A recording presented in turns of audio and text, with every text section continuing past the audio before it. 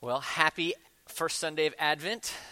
Two quick things before we dive in. I guess three. So we've been walking through Acts, and our custom is that we'd walk through different genres of the Bible, but not all year long. So where we left off in Acts, we're going to pick up next August, and then after Advent, we'll pick up in Matthew where we left off last spring. So that's kind of how we've been working through different genres of the Bible so we can hit the whole counsel of God. Secondly, in this Advent season, we've been saying, a lot of you have contributed a lot of great decorations to the church. So this Tuesday, for whoever can make it from 1 to 5, we would like to invite you to come and help us decorate.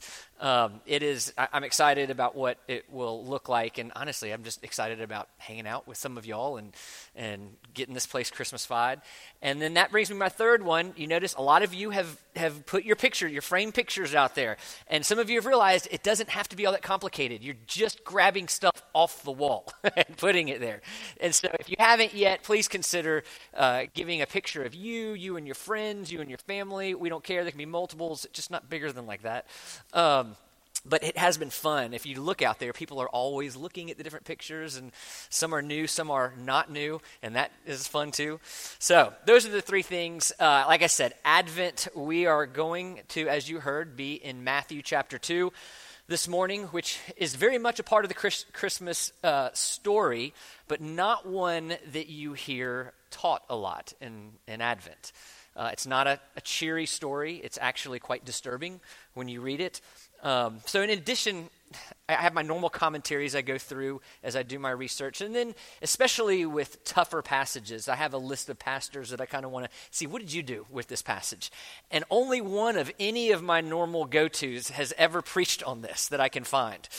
So my guess is that even though this is very much a Christmas passage story, it's not one that we really want to talk about at Christmas time because it's mainly about suffering. And not just any suffering, significant suffering. I mean, having babies taken from people and murdered. Why would you want to talk about this kind of suffering in the happiest time of the year? And if I'm honest, I think at the end of this year, as Rob talked about and prayed about, there has been a measure of suffering that I think would be good to lean into, and it is a part of the Christmas story, so that's what I want to do. Because not only is suffering a part of the Christmas story and the arrival of Jesus, suffering is a major part about the Christian message.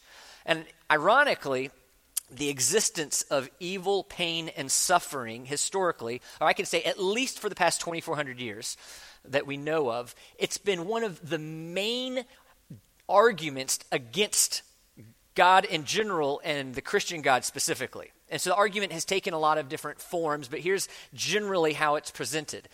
How can you possibly believe in a God who is both good and sovereign or omnipotent, given the reality of evil, pain, and suffering in the world? So basically, they would say you have to choose. You have a God who is, maybe he's good but unable to deal with the pain and suffering in the world, or you have a God who is able but unwilling in a way that compromises his goodness and his character.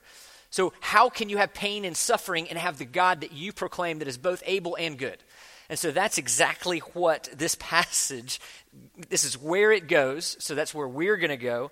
And we're going to look at this, we're going to walk through this passage and kind of divide it up into two different parts. First, we're going to dive into the suffering in the Christmas story that we see, and then we're going to look at the healing in the Christmas story that we see. So first, the suffering. There are 4 types of suffering that I can identify in this passage. And I do want to give credit to a pastor named J.D. Shaw. 2 of these I probably wouldn't have seen if not for his work on the passage. But the first type of suffering that we see is obvious. It's the most obvious. It's death. We see death. Herod has been told by the wise men, whoever the wise men are, they have seen a star that indicates to them that a king has been born. And so this is problematic for Herod because he's king over this region. So he tells the wise men, go find this child king and come back and report to me. Because obviously he wants to eliminate any potential threat to the power and the control that he has in this region. And so the wise men find baby Jesus. It wasn't like at the nativity scene probably, but at some time later, he's young, still would call baby Jesus. But they don't go back to report to Herod, they go back another way, and this infuriates Herod, and so he wants to eliminate this potential threat, so he makes an order that every baby boy under 2 years old in Bethlehem would be killed, and then just to be safe, let's kill all the baby boys under 2 in the whole region. So that's what Herod calls for. And at some point during this time, maybe at the height of Herod's rage, an angel appeared to Joseph and says this, "Rise, take the child and his mother and flee to Egypt and remain there until I tell you, for Herod is about to search for the child to destroy him." So they take the child to Egypt and they stay there until Herod dies. And there's no explaining this passage in a way that isn't truly horrible. But it is good to understand the scale of what's going on, because I think in our modern times, we hear that all the babies in a city and a region are killed, and we're thinking hundreds, if not thousands of babies. Bethlehem was a small village in a rural area. Probably we're talking about 20 to 30 baby boys, which is horrible still, just getting us on the right scale. It probably wasn't the bloodbath that we have in our mind, but it's still a horrible, horrible thing.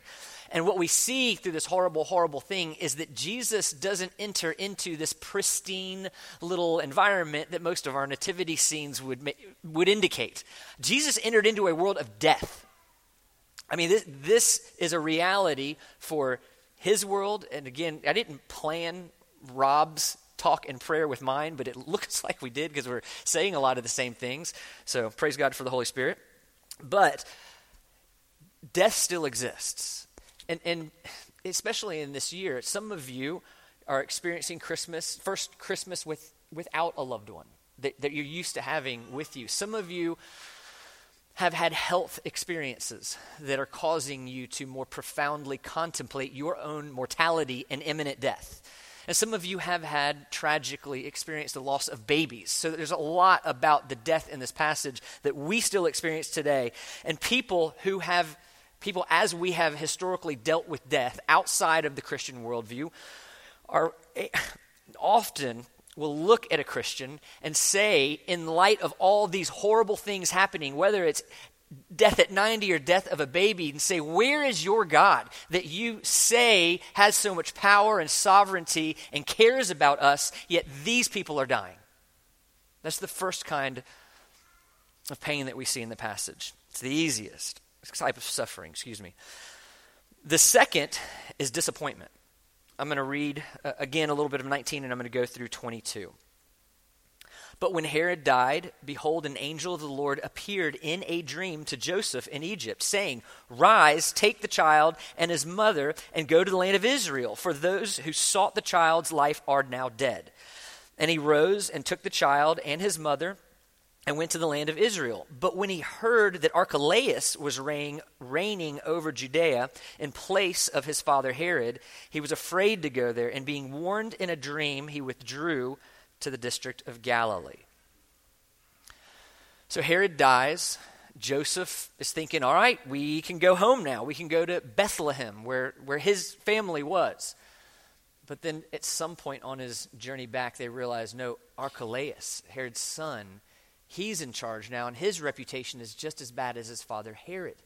And Joseph has been tasked with protecting not just a baby, which would be enough, and not just a baby who would be king, but a baby who would be king and save humanity. That's a pretty significant stewardship. So he rightly goes in, hears that Archelaus is now in charge, and one worries for Jesus' safety. If Archelaus finds out that this baby Jesus is back, what would he do?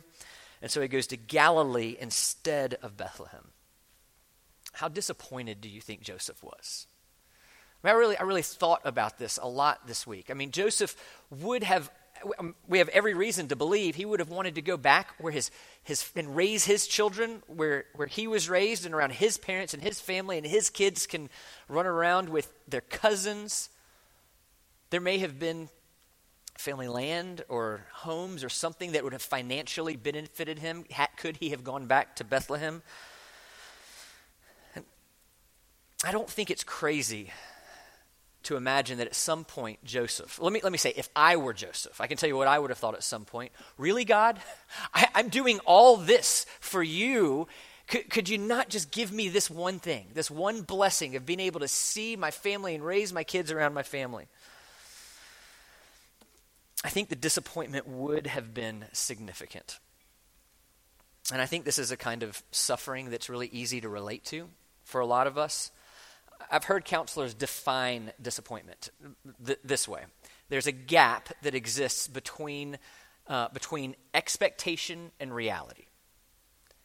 And the wider that gap is, the more significant the disappointment, and the more likely it would be to lead to what we would now call true depression.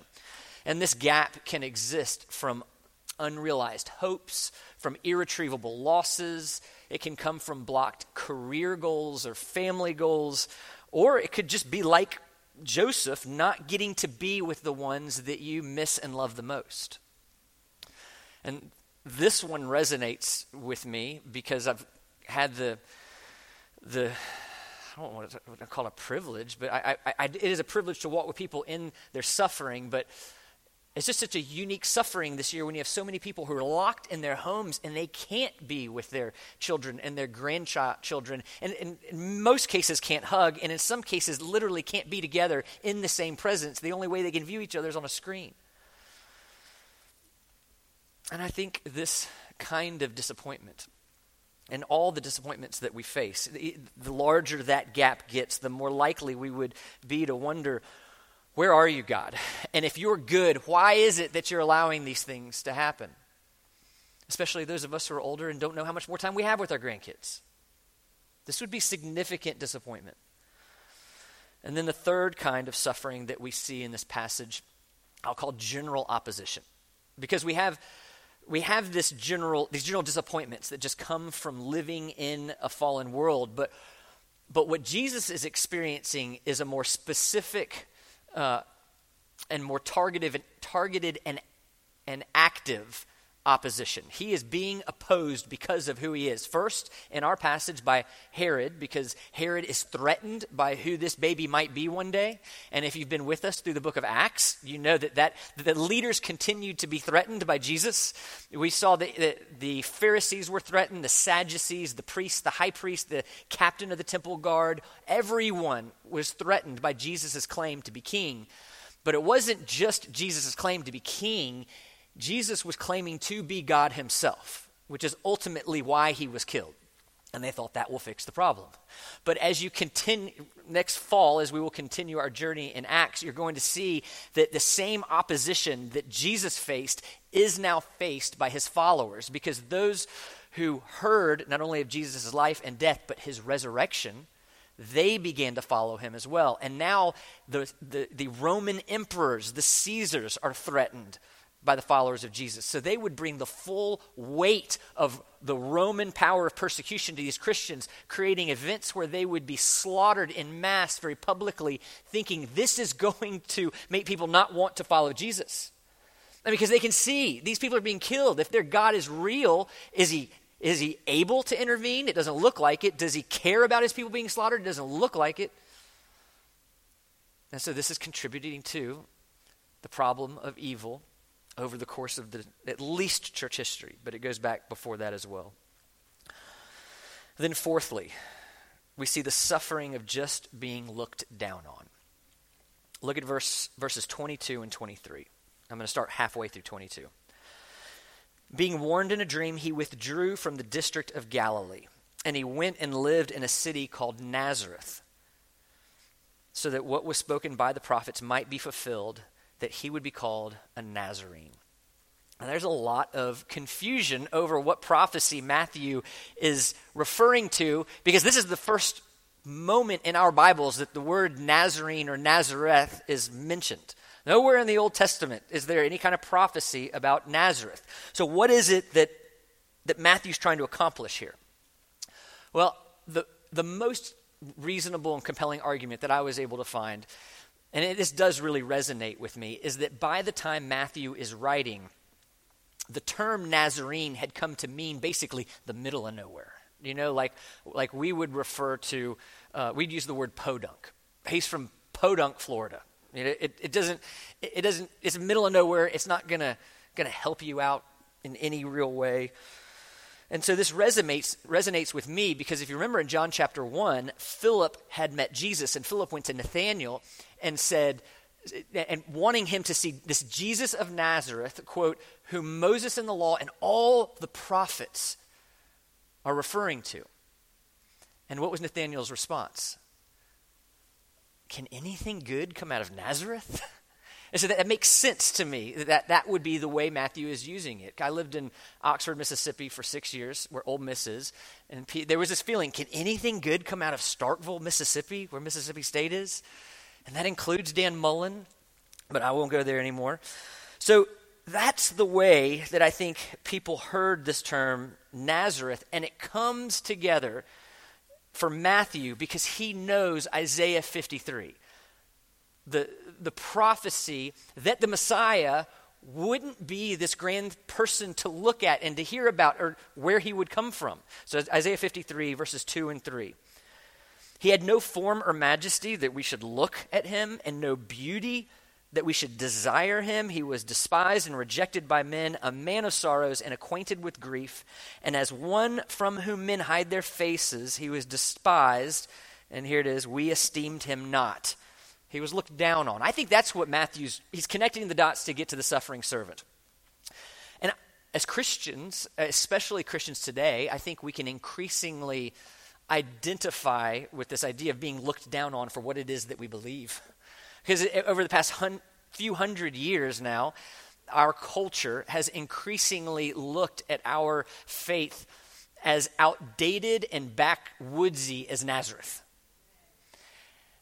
And now it's not just that our faith isn't just outdated. Increasingly, people are accusing it of being immoral. So gone are the days when being a Christian is going to benefit you in your workplace or getting elected or whatever you want to do in society.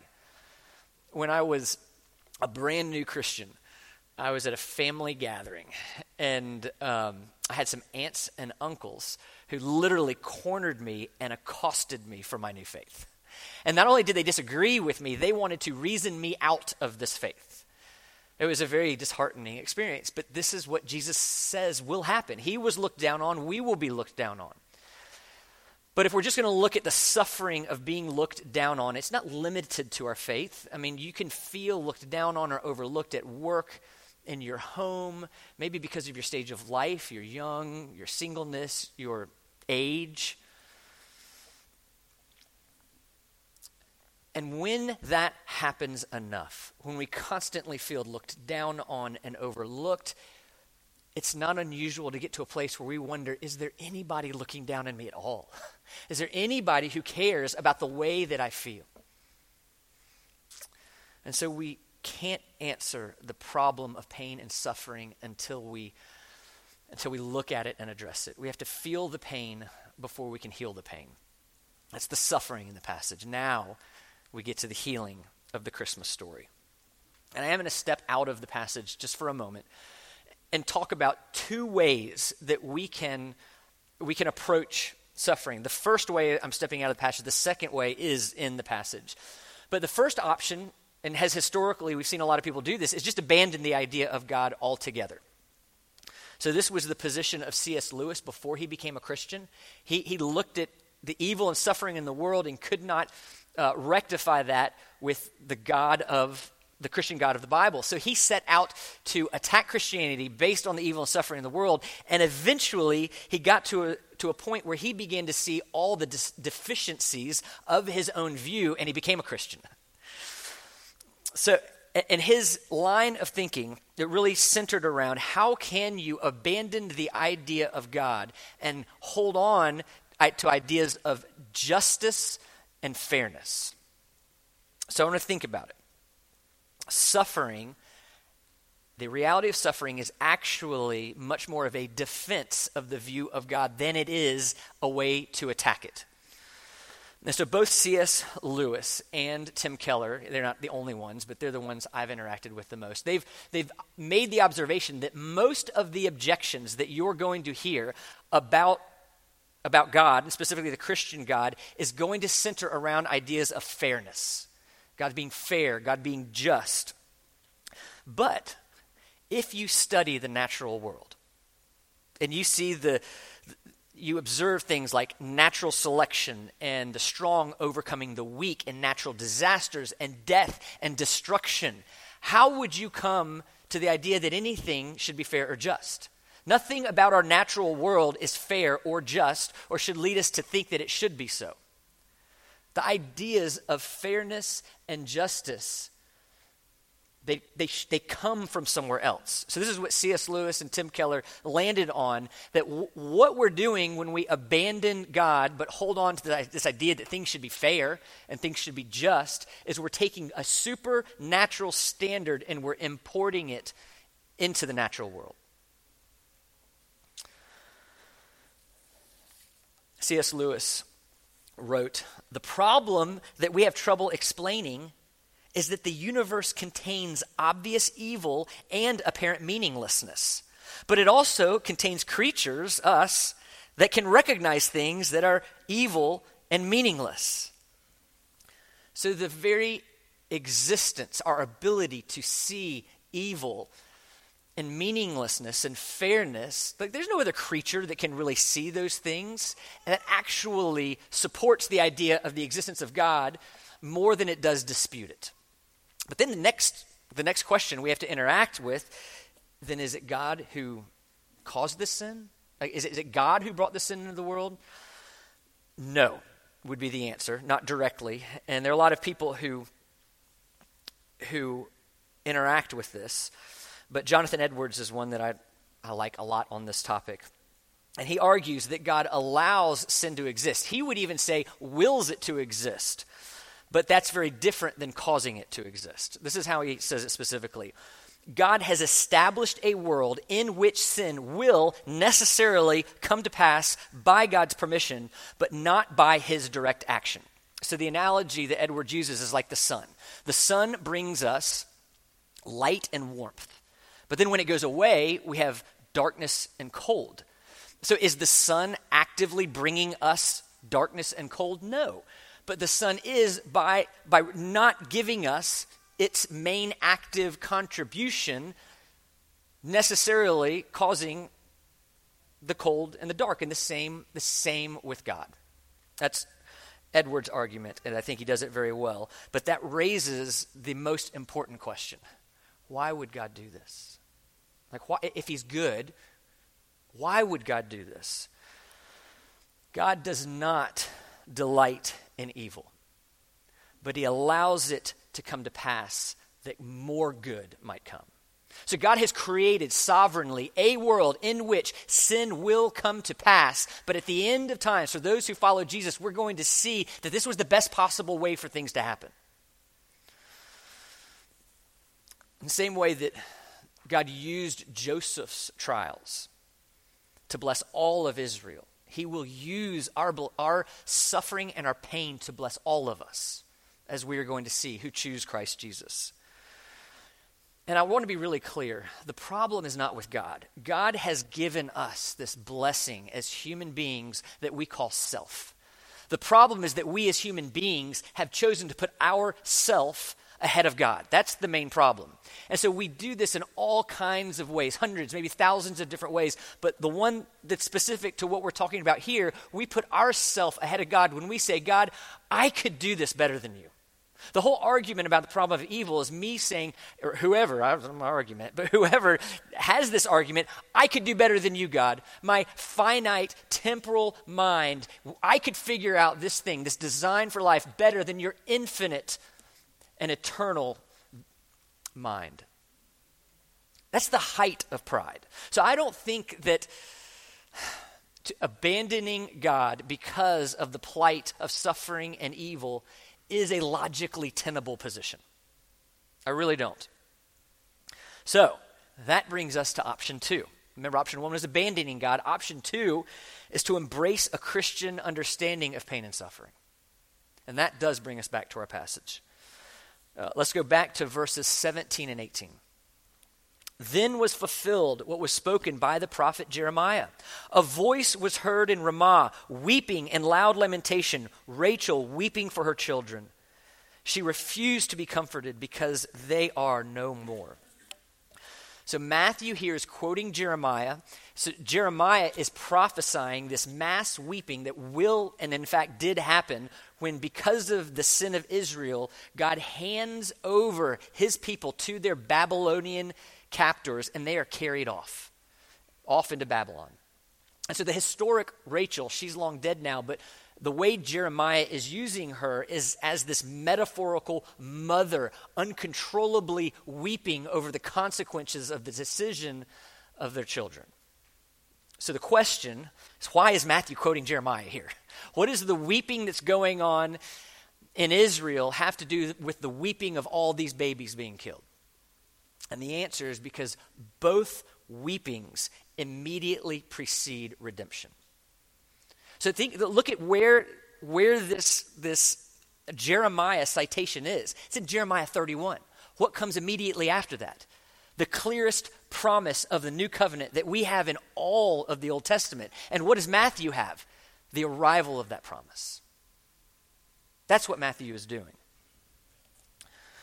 So, only the Christian worldview can both explain and solve the existence of pain, evil, and suffering in our world. And you do have other theistic worldviews like dualism that can at least address the problem, but they don't provide a real solution for it. Only Christianity does this because only Christianity has Jesus. Jesus is the answer to all the pain and suffering that we are going to experience because Jesus, fully God and fully man, enters into our world and experiences the fullness of the pain that all of us interact with on a regular basis. I mean, you remember in the first part of this passage, we saw disappointment, being looked down on, opposition, and death. If there are 4 words that better describe the life of Jesus Christ on this earth, I don't know what they are. So whatever pain and suffering that you're experiencing in your life right now, Jesus gets it. He understands it not from an academic point of view, but he's been there. He's felt our emotions. The author of Hebrews says, "For we do not have a high priest who is unable to sympathize with our weaknesses, but one who in every respect has been tempted as we are, yet without sin." But Jesus doesn't come simply to sympathize with our pain and suffering. He comes to end it. He comes to rid us of our pain and suffering forever. And he did this by giving his perfect, just life over to the excruciating death of crucifixion. And not just the excruciating death of crucifixion, but that during that crucifixion, he would receive the fullness of the wrath of God. So what is it that was so valuable to Jesus, that he would endure suffering that not only none of us will ever even be able to experience, but really would never imagine? What was so valuable? You. That's the Christian hope, that he would come and exchange lives with us, that he would take the punishment that we deserve and he would hand over to us everything that he earned with his just and righteous life. And so because of Jesus, there is now meaning to our suffering, and there will be an end to our suffering. The meaning in our suffering is that while we're suffering, we have now the Holy Spirit inside of us who resources us in our suffering, who sustains us, gives us grace to endure the suffering, and not just to endure it, but in the process to glorify God and conform us more into the image of the Son that he has created us to be. So in many ways, we become more human in our suffering. Tim Keller says, "Notice God does not take the Israelites out of the desert. He gives them a provision in the desert. And in the same way, until Jesus comes back, we are not taken out of the suffering of this world. We are given provision in it." The Apostle Paul says, "For we know that the whole creation has been groaning together in the pains of childbirth." I've never experienced those pains. I hear they're terrible, but they're joyful because we know that it's leading to life. And in the same way, Paul is saying our suffering is the same kind of thing for those of us in Christ Jesus. They're not leading to death like the pains of childbirth. They're leading to a new life. And because of Jesus, not only does our suffering have meaning, it does have an end. I say this a lot. Whatever is true of Jesus is made true of us when we believe in him. So right now, that's going to mean pain. Jesus got pain on this earth, and he tells us in a lot of different places that we will too. John 15, if the world hates you, know that it hated me before it hated you. But what's also true of Jesus is the resurrection. The Apostle Paul says, for I consider the sufferings of this present time, all our sufferings, our fears, our losses, our insecurities, our disappointments, they are not worth comparing to the glory that is to be revealed to us. It's okay to be sad in your suffering. It's okay to cry at Christmas time. But we have to understand in Jesus Christ what God has set up eternally for us. And we will look back and we will say, you were right. No one's going to say on that day that God messed up somehow. We will know that all things worked for our good and for his glory. I'm going to borrow again from my former pastor. He used this illustration on this passage, and it's just so good. Many of you, I'm sure, are you're familiar with Joni Eareckson Tada. If you know anything about Joni Eareckson Tada, you know that she has been a quadriplegic since 1967, when she dove into a shallow part of the Chesapeake Bay and broke her neck. And in one of her books, she writes this: I sure hope I can bring this wheelchair to heaven. Now, I know that's not theologically correct, but I hope to bring it and put it in a little corner of heaven. And then in my new, perfect, glorified body, standing on grateful, glorified legs, I'll stand next to my Savior, holding his nail-pierced hands, and I'll say, thank you, Jesus. And he will know that I mean it because he knows me. He'll recognize me from the fellowship we're now sharing in his sufferings. And I will say, Jesus, do you see that wheelchair? You were right when you said that in this world we would have trouble, because that thing was a lot of trouble. But the weaker I was in that thing, the harder I leaned on you, and the harder I leaned on you, the stronger I discovered you to be. It never would have happened had you not given me the bruising of the blessing of that wheelchair. And then the real ticker tape parade of praise will begin, and all of earth will join in the party. And at that point, Christ will open up our eyes to the great fountain of joy in his heart for us beyond all that we have ever experienced on earth. And when we're able to stop laughing and crying, the Lord Jesus will wipe away our tears.